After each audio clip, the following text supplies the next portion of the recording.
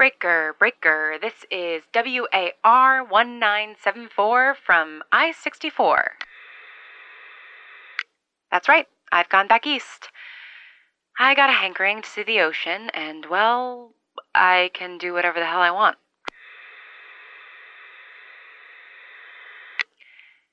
I've been up and down the eastern seaboard more times than I can count. If I had a stomping ground, this would be it.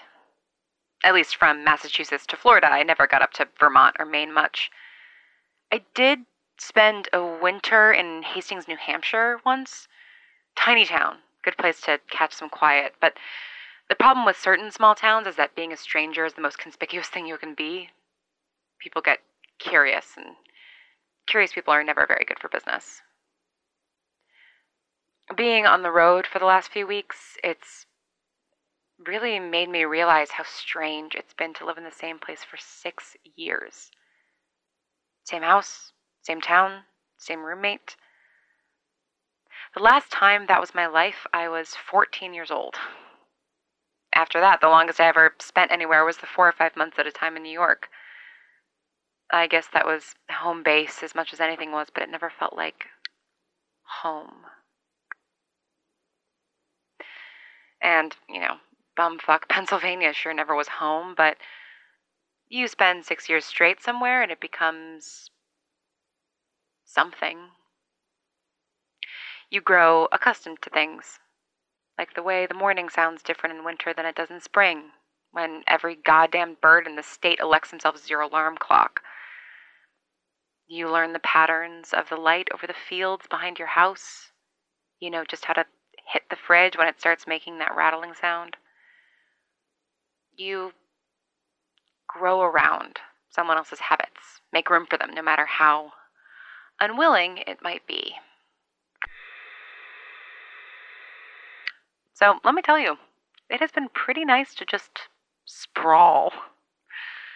The car is an absolute mess, and I tried cleaning up the West Virginia house best I could in case those owners ever do come back, but Lord knows I probably left something behind. When I eat my lunch on the side of the road, I put my feet up on the dash and I don't take my boots off first. The toolbox in my trunk is organized with my flawless system, and it has stayed organized because no one else is going rooting through it, moving things around and messing everything up. Not that being out here in the great wide world doesn't come with a price. I'm definitely not sleeping as well as I usually do. What with all the strange sounds?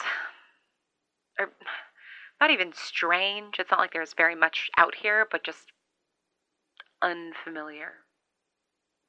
I have to make every meal myself, which is why I've been living mostly on jerky, and I tore my favorite pair of jeans the other day and have always been crap at sewing things up evenly.